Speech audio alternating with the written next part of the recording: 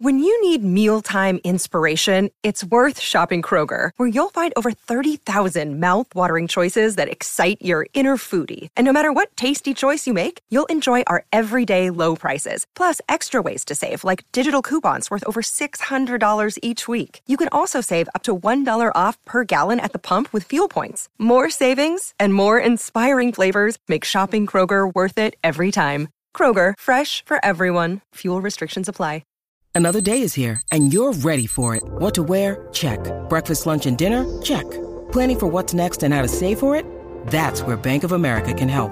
For your financial to-dos, Bank of America has experts ready to help get you closer to your goals.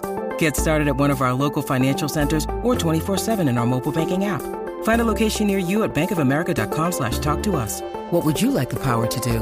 Mobile banking requires downloading the app and is only available for select devices. Message and data rates may apply. Bank of America N.A., member FDIC. I'm Alex Rodriguez. And I'm Jason Kelly. From Bloomberg, this is The Deal. Each week, you'll hear us in conversation with business icons. This show will explore deal-making across sports, media, and entertainment. That is a harsh lesson in business. Sports is not as simple as bringing a bunch of big names together. I didn't want to do another stomp you out speech. It opened up so many more doors. The show is called The Deal. Listen to The Deal. Listen to The Deal on Spotify. Hello and welcome to another edition of Bring Up the Podcast. As always, I'm your host, Luke Thompson. We're talking basketball today, so Eric Rubin is here with us. Eric, how you doing? I am doing wonderful this week. The Cats are off to a great 1-0 start in Big 12 play. We'll see how long that lasts. Yeah, we are recording this right before the Texas game, so that's why we don't know the result of that yet. I'm sure it'll be over by the time you hear this. But Kansas State, we're going to look ahead, playing at Baylor on Saturday. Big game for a lot of reasons. We brought on our good buddy from Our Daily Bears, and he also has a podcast about Baylor and stuff called Between Two Bears, Matt Wilson. Matt, how you doing? I am doing phenomenal. Big 12 basketball, top of the nation, as it belongs, right? We're starting a brand new year, tons of potential in all realms of life for everyone. It's just a good time to be a sports fan, a lot of interesting things happening. I'm really, really good considering who is in the college football playoff and who isn't, but I'm good. Yeah. And real quick on football things, just give a shout out to Deuce Vaughn. Everything he's done for Kansas State, he will be missed for sure, but totally understand his decision to go pro. God. Hope he makes a lot of money. Hey, you pipe down. You pipe down. About time. Anyway, looking ahead, Kansas State at Baylor.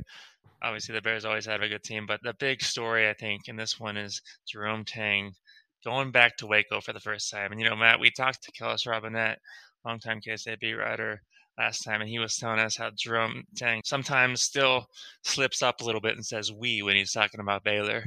So it's obviously going to be pretty emotional for him.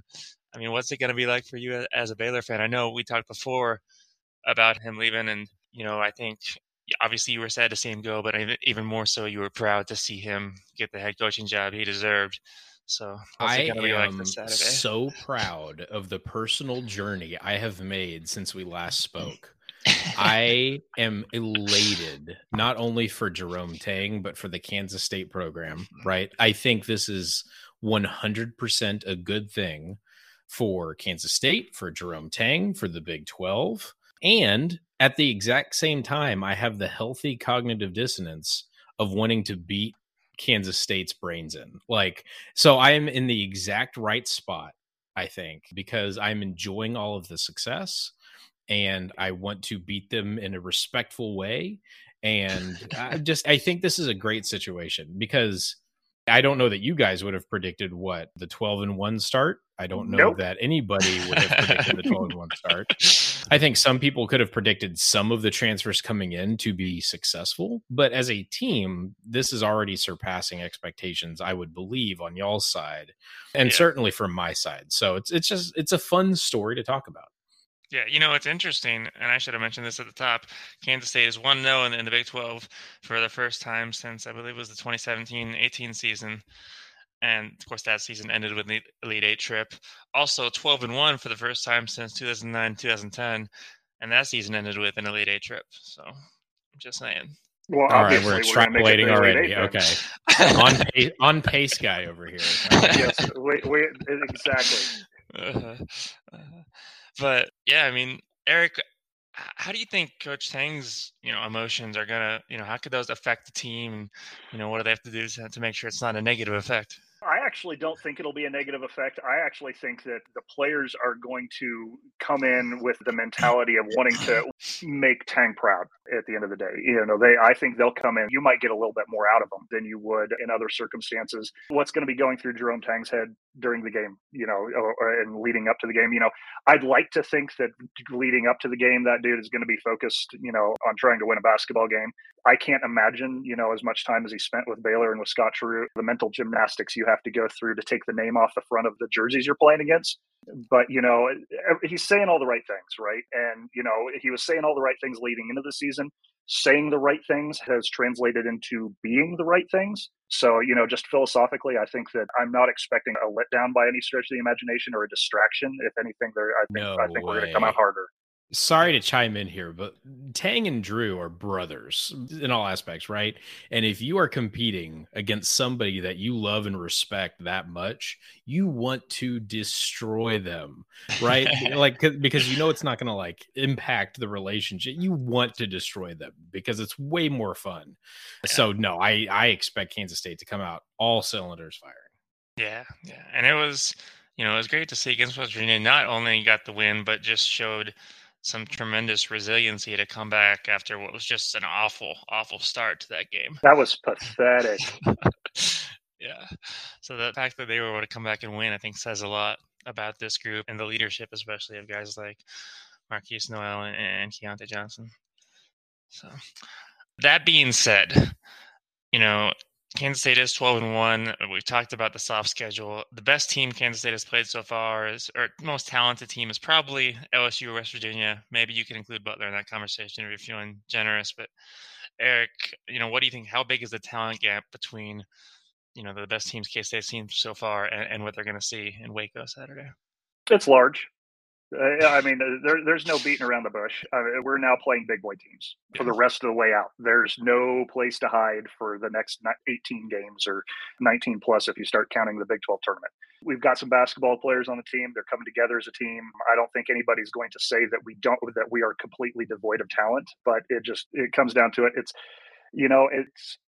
It starts to look a little bit like Alabama and K-State on the gridiron, right? Okay, so we did really well with the talent that we've had. We played some really good football. We beat some really good teams. And now we're going to start running into teams that just flat out have better basketball players than us. And how do we react to that? We're going to find out. Yeah. And then on the other hand, Matt, you got Baylor. Obviously, they've seen some really quality competition already. They picked up good wins over Gonzaga, UCLA, but also got beat by Virginia. And then I don't know if you want to talk about the Marquette game. What happened? I can explain away anything. I'm getting really good at this. So I am the Zen master of Baylor Twitter for basketball season, right? I get pretty frustrated watching Baylor football recently, more often than not, but I am the Zen master of Baylor basketball. So I can explain away anything. Where do you want to start? Virginia? Real quick, for those who don't know, Baylor got beat by Marquette by 26 points. And it was pretty ugly in the first half. Okay, all right. So look, Marquette, right? Hold on, let's go see what they've done recently. Let me pop open our good buddy KenPom, and we open up game plan here. They have shot pretty reliably around mid-30s from three-point range. And against Baylor, they get hot, and Baylor doesn't defend super well in the first half at all. That's an overstatement. Baylor defended horribly in the first half, turned the ball over a bunch, and, Marquette jumps out and was able to control the game defensively moving forward. Baylor actually played really well in the second half, kept that margin, reasonably close and decreased it a bit.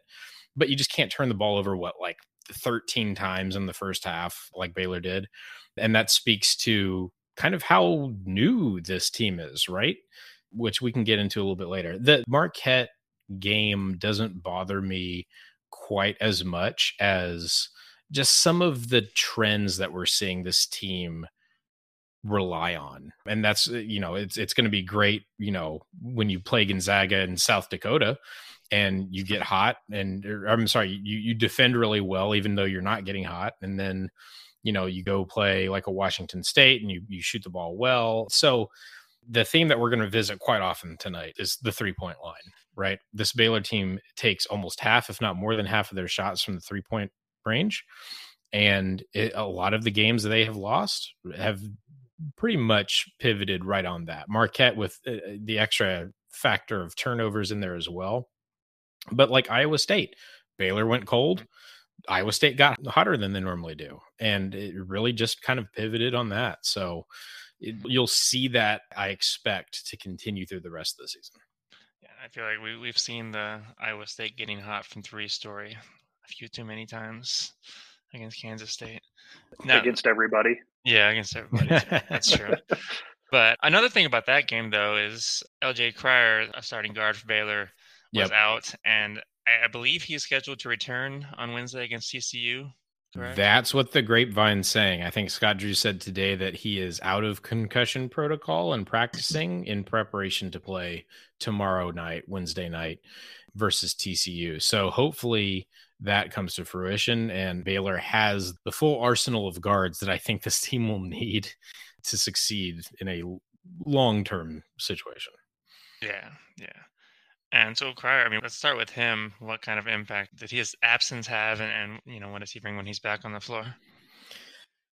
Spacing is obviously the biggest thing, right? Always a threat to shoot and get extremely hot from three. I have been somewhat encouraged by him putting the ball on the floor a little bit more, adding, a couple floaters a game. So I think there's room to grow there still, but there's some extra stuff. Defensively, we'll see, but that spacing becomes so crucial, especially when you have younger guards playing, like a Langston Love, like a Keontae George.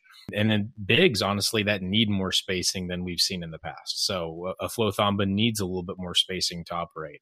A Jalen Bridges probably needs more spacing to operate. So it's important just from a 3-point percentage perspective, right? Say that 10 times fast, but that's exactly what this team needs if it's going to play the way it's going to play. Yeah. And we'll talk about the younger guys here in a second, but Adam Flagler is the leading scorer. He's a senior. How much is he kind of the heart and soul of this team right now? I have tweeted the Sam Cassell big balls dance more times this season already than I expected to. I will say that. The guy has been carrying this team offensively on, I don't know, a third of the possessions. It feels like maybe, 40% of the possessions. He goes out, he has a relatively efficient 20 points against Iowa State, even in the loss, though. His offensive rating was 131. It's just, he does so much for this team offensively that it's kind of amazing that Keontae George is playing as well as he is and kind of gets overshadowed by Adam Flagler from my perspective. So he means everything. Offensively, he is the engine. He is the starting, he's the ignition. He's everything for this offense. Yeah. So it'll be interesting to see what Marquise Noel and the other guys can do to disrupt him. Eric, when you're facing guards this talented, how aggressive do you want to be? Trying to stop them, but you don't want to get burned either. I think you come out with your normal game plan. I think whoever's going to be guarding him is going to try to get into shorts. And, if he starts to get around you and starts to put too much pressure on your help defense and they start finding some open shots, you might have to back off of it a little bit. But I would not see K-State playing scared of him or anything like that, coming out of the start.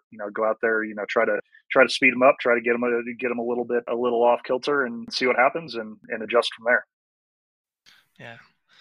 And then, Matt, you mentioned Keontae George. He's the highly touted freshman. I remember, I think during the preseason, you and a bunch of other folks that I follow on Baylor Twitter were getting really, really excited about what he was doing against Italian teams or Canadian teams or something. Yeah, I think both. Yeah, I think there was a Brazilian team in there. He's an NBA player, and it is wild to see that kind of raw talent in a Baylor uniform. Baylor fans haven't seen this since an Isaiah Austin or what Quincy Miller was promised to be, or, a number of other players. Keontae George is the best freshman we've had at Baylor ever, I'm confident in saying. Some of the things he can do off the bounce is incredible. Some of the angles he can take at the rim, incredible.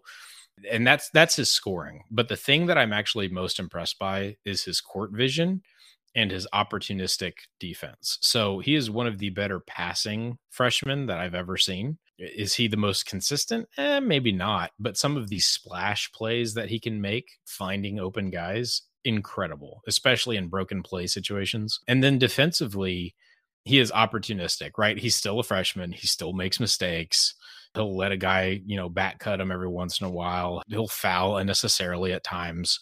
But then on the other hand, that anticipation he has is elite, right? He'll create a turnover where one shouldn't have been created. He will help exactly when help needs to be helped. And maybe it's not even his rotation, right? So it is really fun to watch him progress because he's already a significantly better player thus far in the season than he was in the global jam in Canada over the summer. So really, really fun to watch. And if he continues at this rate of improvement, I am really intimidated what this could mean in February-ish, March-ish. We'll see.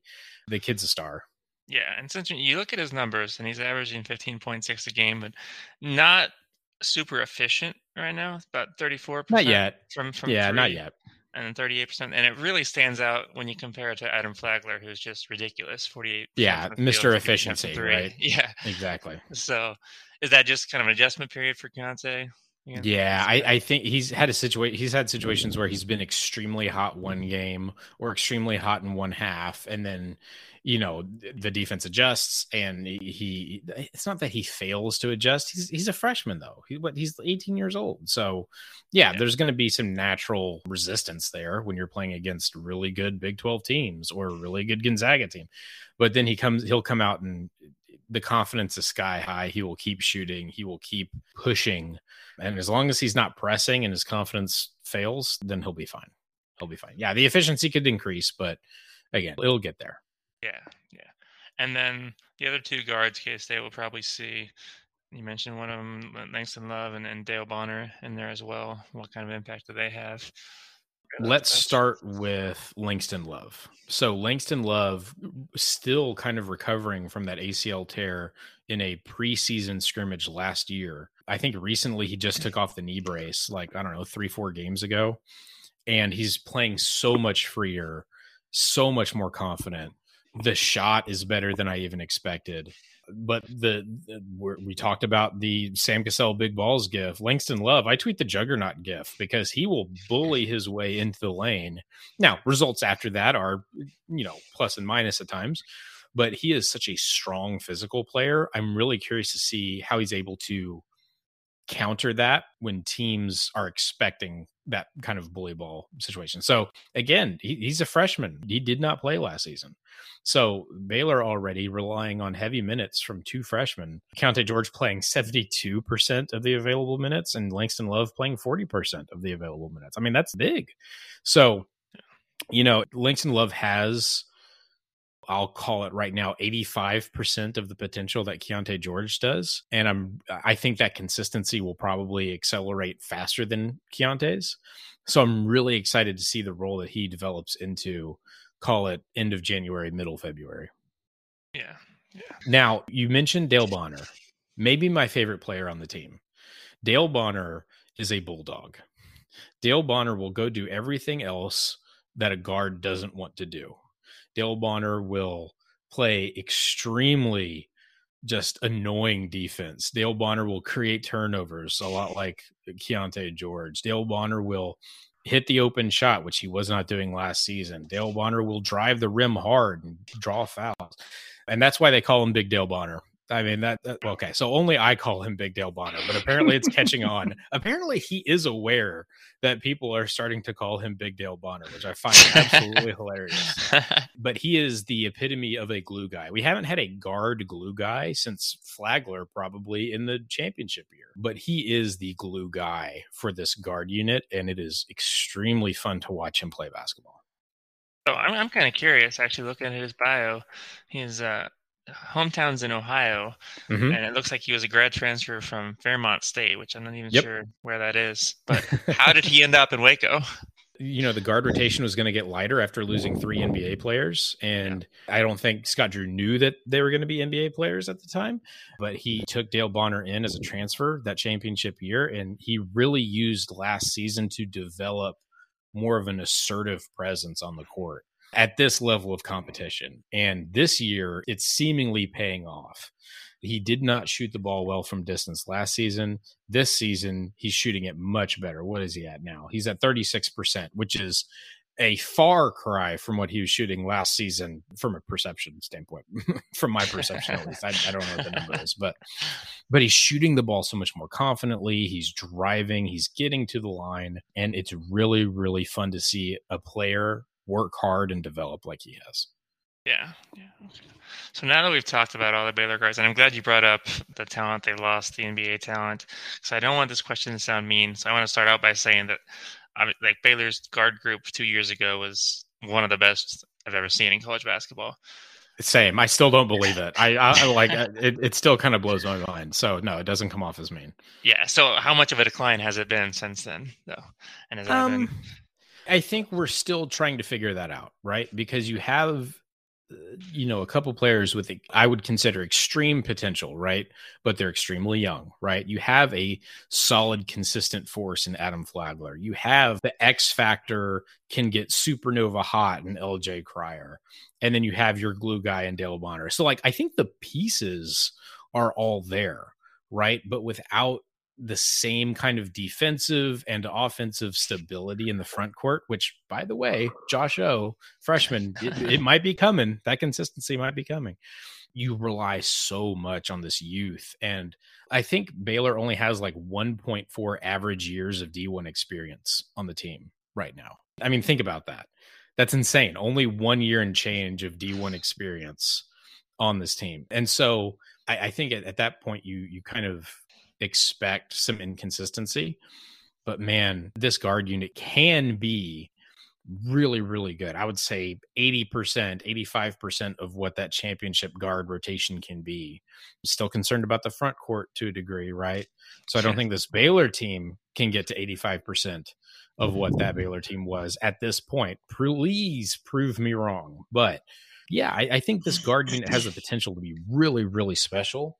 It just might take us a little while to get there to seeing it. Well, we know all about front court concerns at Kansas State.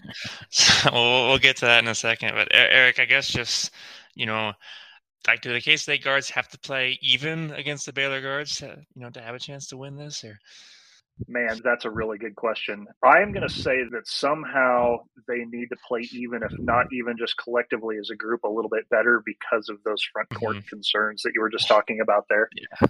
I think we're getting a little bit more consistency out of our front court. If we can get Gasson back in the rotation, he sat out the last game against West Virginia with an injury. We get him back in the rotation and continue to get some production out of him. That'll help. But current status with him unavailable. Oh, I like our front court, but it's awful thin. Yeah. Is Keontae Johnson playing more 3 or more 4 right now? Keontae Johnson is playing a 2.5 to 3. Yeah. Oh boy. Okay. All right. Yeah, he is definitely playing 3. He is not playing in the paint. Okay. And he's starting to come up off the baseline, be up around the wings to play more of a 2-guard and a 3-guard set, if you will. Yeah. Fun story. Love that story. By the way, I'm glad he's found a home. Story. Oh yeah. For sure. Yeah, so we'll talk about the big guys. First, we'll take a quick break to hear from sponsors. I'm Alex Rodriguez. And I'm Jason Kelly. From Bloomberg, this is The Deal. Each week, you'll hear us in conversation with business icons. This show will explore deal-making across sports, media, and entertainment. That is a harsh lesson in business. Sports is not as simple as bringing a bunch of big names together. I didn't want to do another stomp you out speech. It opened up so many more doors. The show is called The Deal. Listen to The Deal. Listen to The Deal on Spotify. And we're back. And so I guess let's just start by saying that the 3 teams that have really played K-State really competitively, OSU, West Virginia, and Butler, all had guys. KJ Williams for OSU, Trey Mitchell for West Virginia, Manny Bates for Butler. They all had double-doubles. So who's the most likely to be that guy for Baylor that steps out? A double-double guy? Mm-hmm. you immediately go Flagler, right? I think this is actually a really good opportunity to talk about Jalen Bridges, the transfer from West Virginia. Mm-hmm. So Jalen Bridges has been placed into a situation that could be so good for him. Before we jumped on the podcast, like the name PJ Tucker came up, right? We were just chatting and PJ Tucker's name came up. And Jalen Bridges feels like a bouncier PJ Tucker to me, right? The kid works his ass off every single play. He's willing to go rebound, had a crucial rebound against Gonzaga that helped, get that win for Baylor. He does everything you want a player to do, but he is shooting the ball so poorly right now. He is something like 19% from three. And the thing is, Baylor only really needs him to shoot like 34, 35, 36% from three, and only from the corners. That's really only where his long distance shots come from. Finish better around the rim, keep the rebounding where it is, defend slightly better. And this Baylor team jumps from, oh, that's kind of a weird loss at Iowa State. Oh, that was kind of a weird loss, at a neutral site against Virginia, to this team only being, a one-loss team, right? Jalen Bridges is going to end up being so important. I really like, if there's a situation where we're down 15 or up 15, I just want Baylor to run 10 straight sets for Jalen Bridges. Get him 10 shots in a row, force the issue. And I guess it does have the potential of like completely breaking his psyche. I don't want that to happen. But I want more shots for Jalen Bridges, get his confidence up, because he is the double-double or even triple-double threat, right? With points, rebounds, and he can do a little bit of everything else too. So he's like the dark horse. But Adam Flagler with points and assists, that would be my best bet. Okay. And it looks like, as far as big guys go, and I apologize, I haven't watched a whole lot of Baylor basketball this year. Offended. But I know. I'm a terrible college basketball fan. It looks like you don't have like one constant big guy. You're just throwing a rotation of big guys out there, and spreading the minutes around between 4 or 5 folks. Is that the case? Between two, real. I mean, okay. So, All right. How do I approach this? So Baylor has 2 forwards on the team in Jalen Bridges and Caleb Lohner that are probably power forwards in the traditional sense, right? Jalen Bridges more of a stretch 4, Caleb Lohner more of a, what's the polite way to say this? More of the effort 4, right? Like Caleb Lohner will go out there and play harder than anybody else on the court. He hasn't finished well around the rim recently. I think there's still potential there. But Caleb Lohner brings energy, and that's honestly extremely valuable for this team too. So, yeah, there's been a rotation between those 2 at the 4. At the 5, it's really interesting because you have Flo Thamba, who played on that championship team and shut down Drew Timme in the championship game and played really well against Gonzaga this season and has had really good games. And then there are just games where, like, he loses his hands, he loses his feet, and defense isn't strong, and rebounding seems to be an issue. But like, we've seen him do all of these things really well. So it's been kind of frustrating to see him not be the consistent force that we, kind of wrote off as, hey, we have that box checked. Consistent center play. Maybe not explosive, maybe not fantastic, but consistent, right? Something that we could rely on. The player that I'm extremely excited about, maybe not more than any other player, but probably at the same level as any other player that I'm excited about on this team, is Josh Ojinwuna, the freshman 6'10" center that currently backs up Flo Thamba. The butteriest, softest hands. Well, buttery implies slippery. So I'll just say baby soft hands, right? Just extremely awesome touch. He's only been playing basketball for like 4 years, I think. And he's just growing leaps and bounds. His game is over the last month. It's been so cool to watch. Really good touch. Defensively has already gotten to the point where he's going straight up and down, 2 hands straight up. Like, he's learning extremely quickly. And he has a skill threshold that can be really, really high. His ceiling is extremely high. His floor is lower because he's, again, a freshman and maybe not as strong as he needs to be. But man, that kid can be special. I'm really excited to see what he's like next year. Yeah. So it's kind of duct tape with like one really good lag bolt right in the middle of the duct tape with Flo Thombo. We'll give him the benefit of the doubt there, but we're it's getting there, right? Jalen Bridges improves, Caleb Lohner improves, Josh O improves, and we're looking at a pretty decent front court.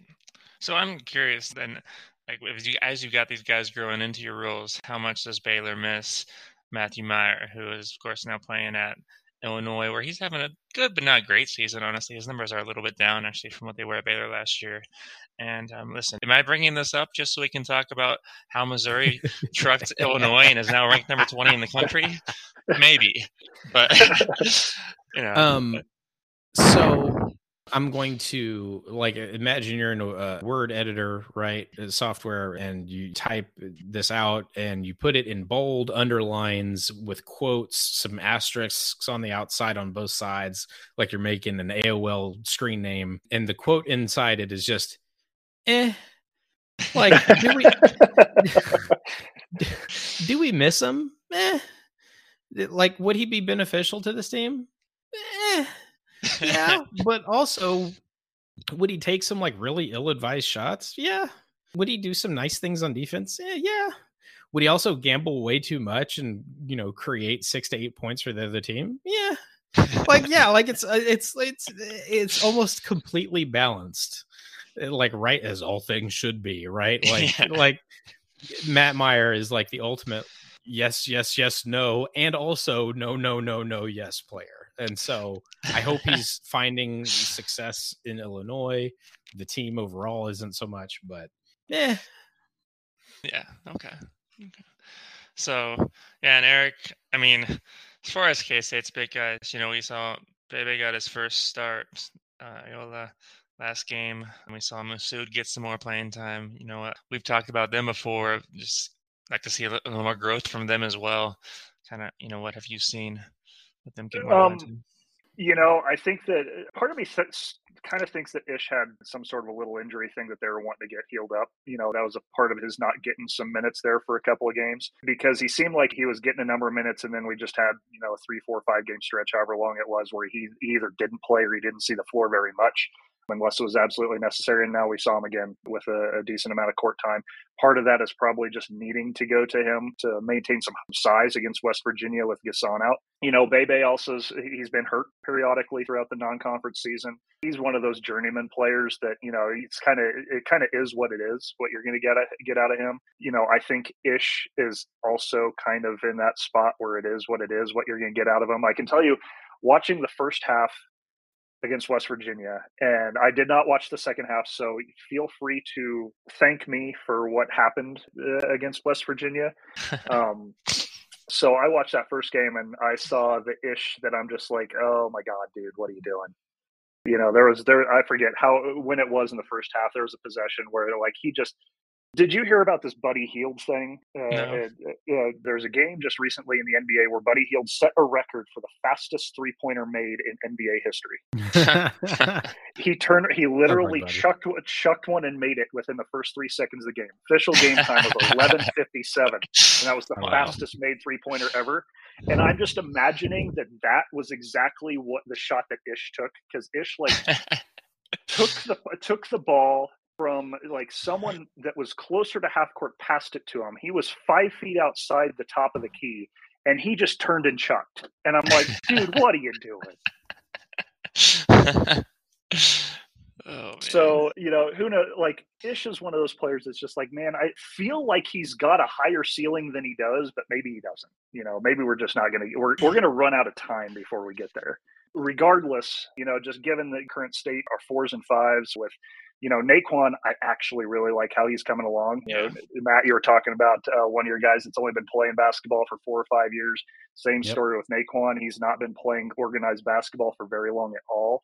It's obvious at times, but at the same time, that dude's got some athleticism that you can't duplicate. And, you know, as he comes along, and you can see him coming along with his hands, with his ability to finish, with his ability to defend, those kind of things, that dude's going to be a player. But with him and Gasson, you know, after that, at that point, we just need bodies to throw at people.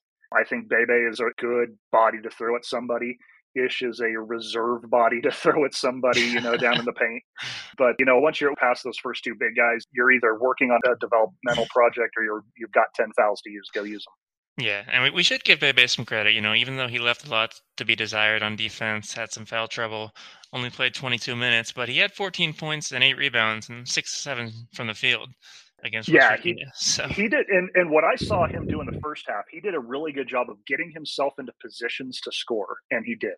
Mm-hmm. That's something that we actually haven't seen a lot of over the last couple of years since Dean Wade, is someone that can put themselves into a position to score and then score from the block. But, he made himself available to score close to the bucket, and he followed through on it. It was really good to see. Yeah.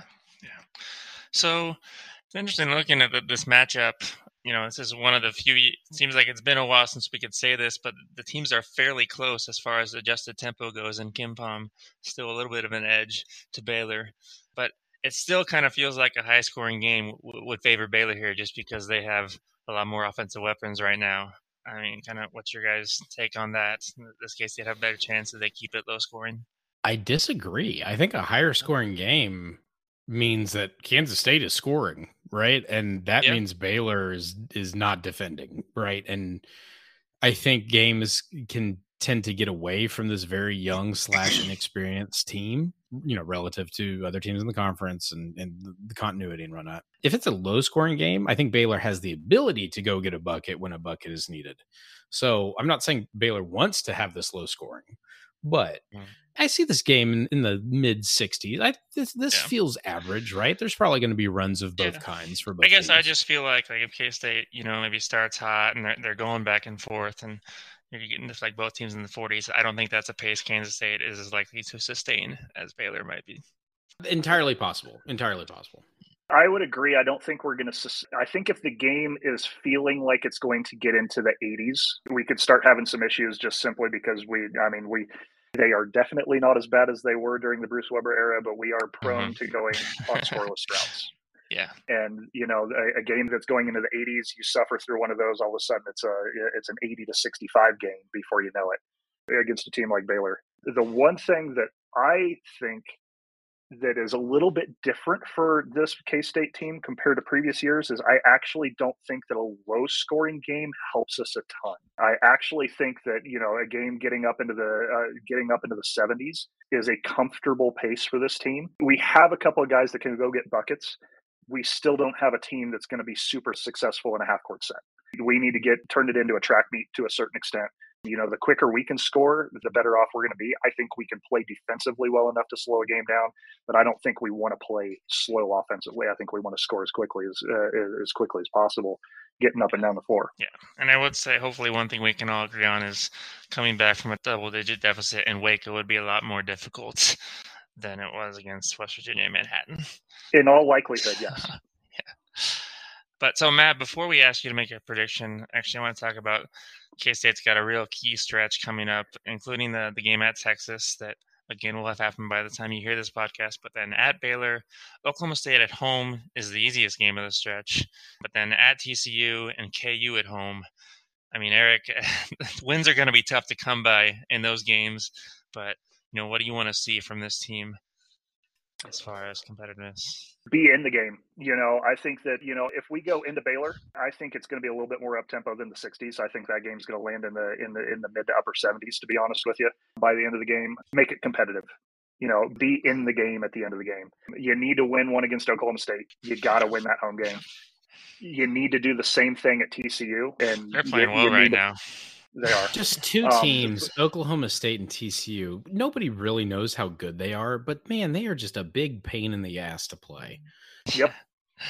Yeah. Pretty much. Different styles of pain in the ass, but pain nonetheless. Yeah, I'd love to see us shock the world against the Jayhawks in Manhattan. I'm done with that.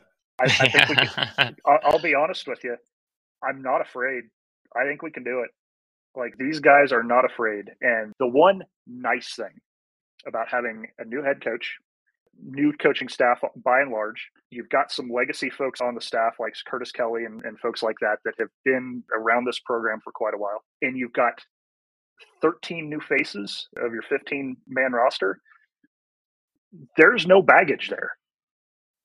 Like, there's no reason that those guys don't think that they can't go out and beat Baylor in Waco, or can't beat KU, or can't beat TCU, or there's no baggage there.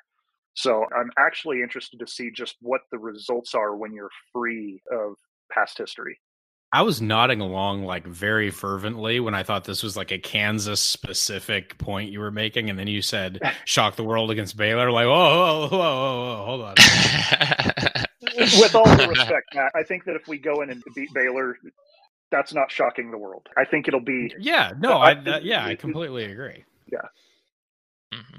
Yep. So, young team. Who knows what can happen? I'm excited though, right? Because this is a team that on both sides, we're learning and growing with our respective teams, right? And it's going to be frustrating at times, but it also brings the chance of something really cool and exciting and new. And, you know, I'm still conditioned to think Scotcher teams are going to play through the high post or the wing post, 80% of the plays. So yeah, I love college basketball. I think that's my point. Yeah. So Matt, back in October, the media picked Baylor as the Big 12 favorite. If they were asked to redo that vote right now, do you think Baylor's still the favorite? Right now, no, you have to put Kansas there. I think Jalen Wilson has appeared to make a bigger leap than people have expected, and I think Grady Dick is better than people have expected. We'll see how consistent that ends up being, but yeah, right now you have to say Kansas is playing the best. Baylor has the opportunity always, like, just to get supernova hot from three and beat anybody in the country. That's how good these guards can be. How consistent will that be, right? So yeah, right now Kansas would be the play there. I'm just going to point out that if we had good officials in the Big 12, KU would be 0-1 in the conference right now. I believe that. Yeah, I get it. Oh no, I am very shocked. Oh no, Kansas got benefit of the doubt.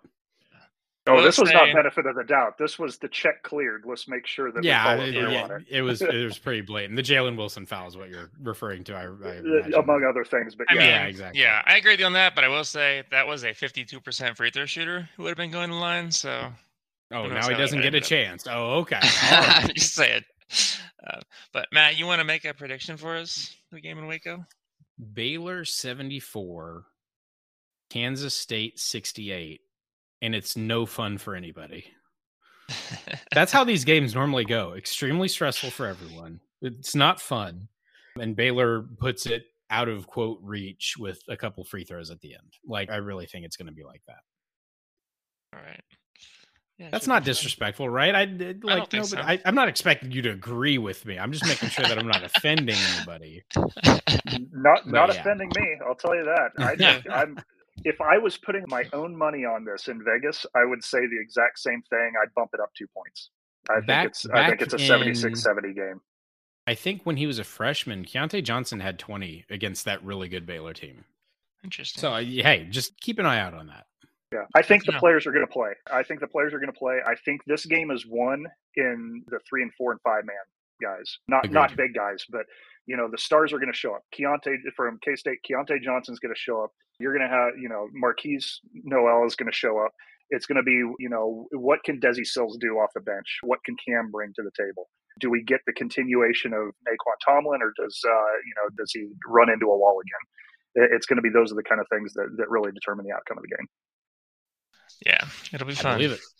It'll be fun. Well, Matt, as always, we appreciate you coming on. You'll have a lot of good pregame coverage over at our Daily Bears for sure. I don't know. Can you give us any reasons why Kansas State fans should listen to Between Two Bears? We so rarely talk about the percentage that we talk about Baylor is, I don't know, 35%, 40%, somewhere around there. And then the rest is about the Mets and how irritating Iowa State fans are sometimes. Or it's really cathartic for fans that don't like Baylor because we're depressed sometimes. But we're depressed with a lot of energy. Does that make sense? Depressed with a lot of energy and maybe just mad. Maybe we're just mad a lot. I don't know. We'll find out. I have no idea what the vibes are going to be like tomorrow night when we record. We haven't spoken to each other in a couple weeks. So who knows what's going to happen? It could be crazy. It could just be sad. It's probably going to be both. Okay, sounds good. Well, as always, really appreciate you coming on. It was a good time. Absolutely. Anytime. Yep. Thanks to both of you. Yeah. Luke Thompson signing off.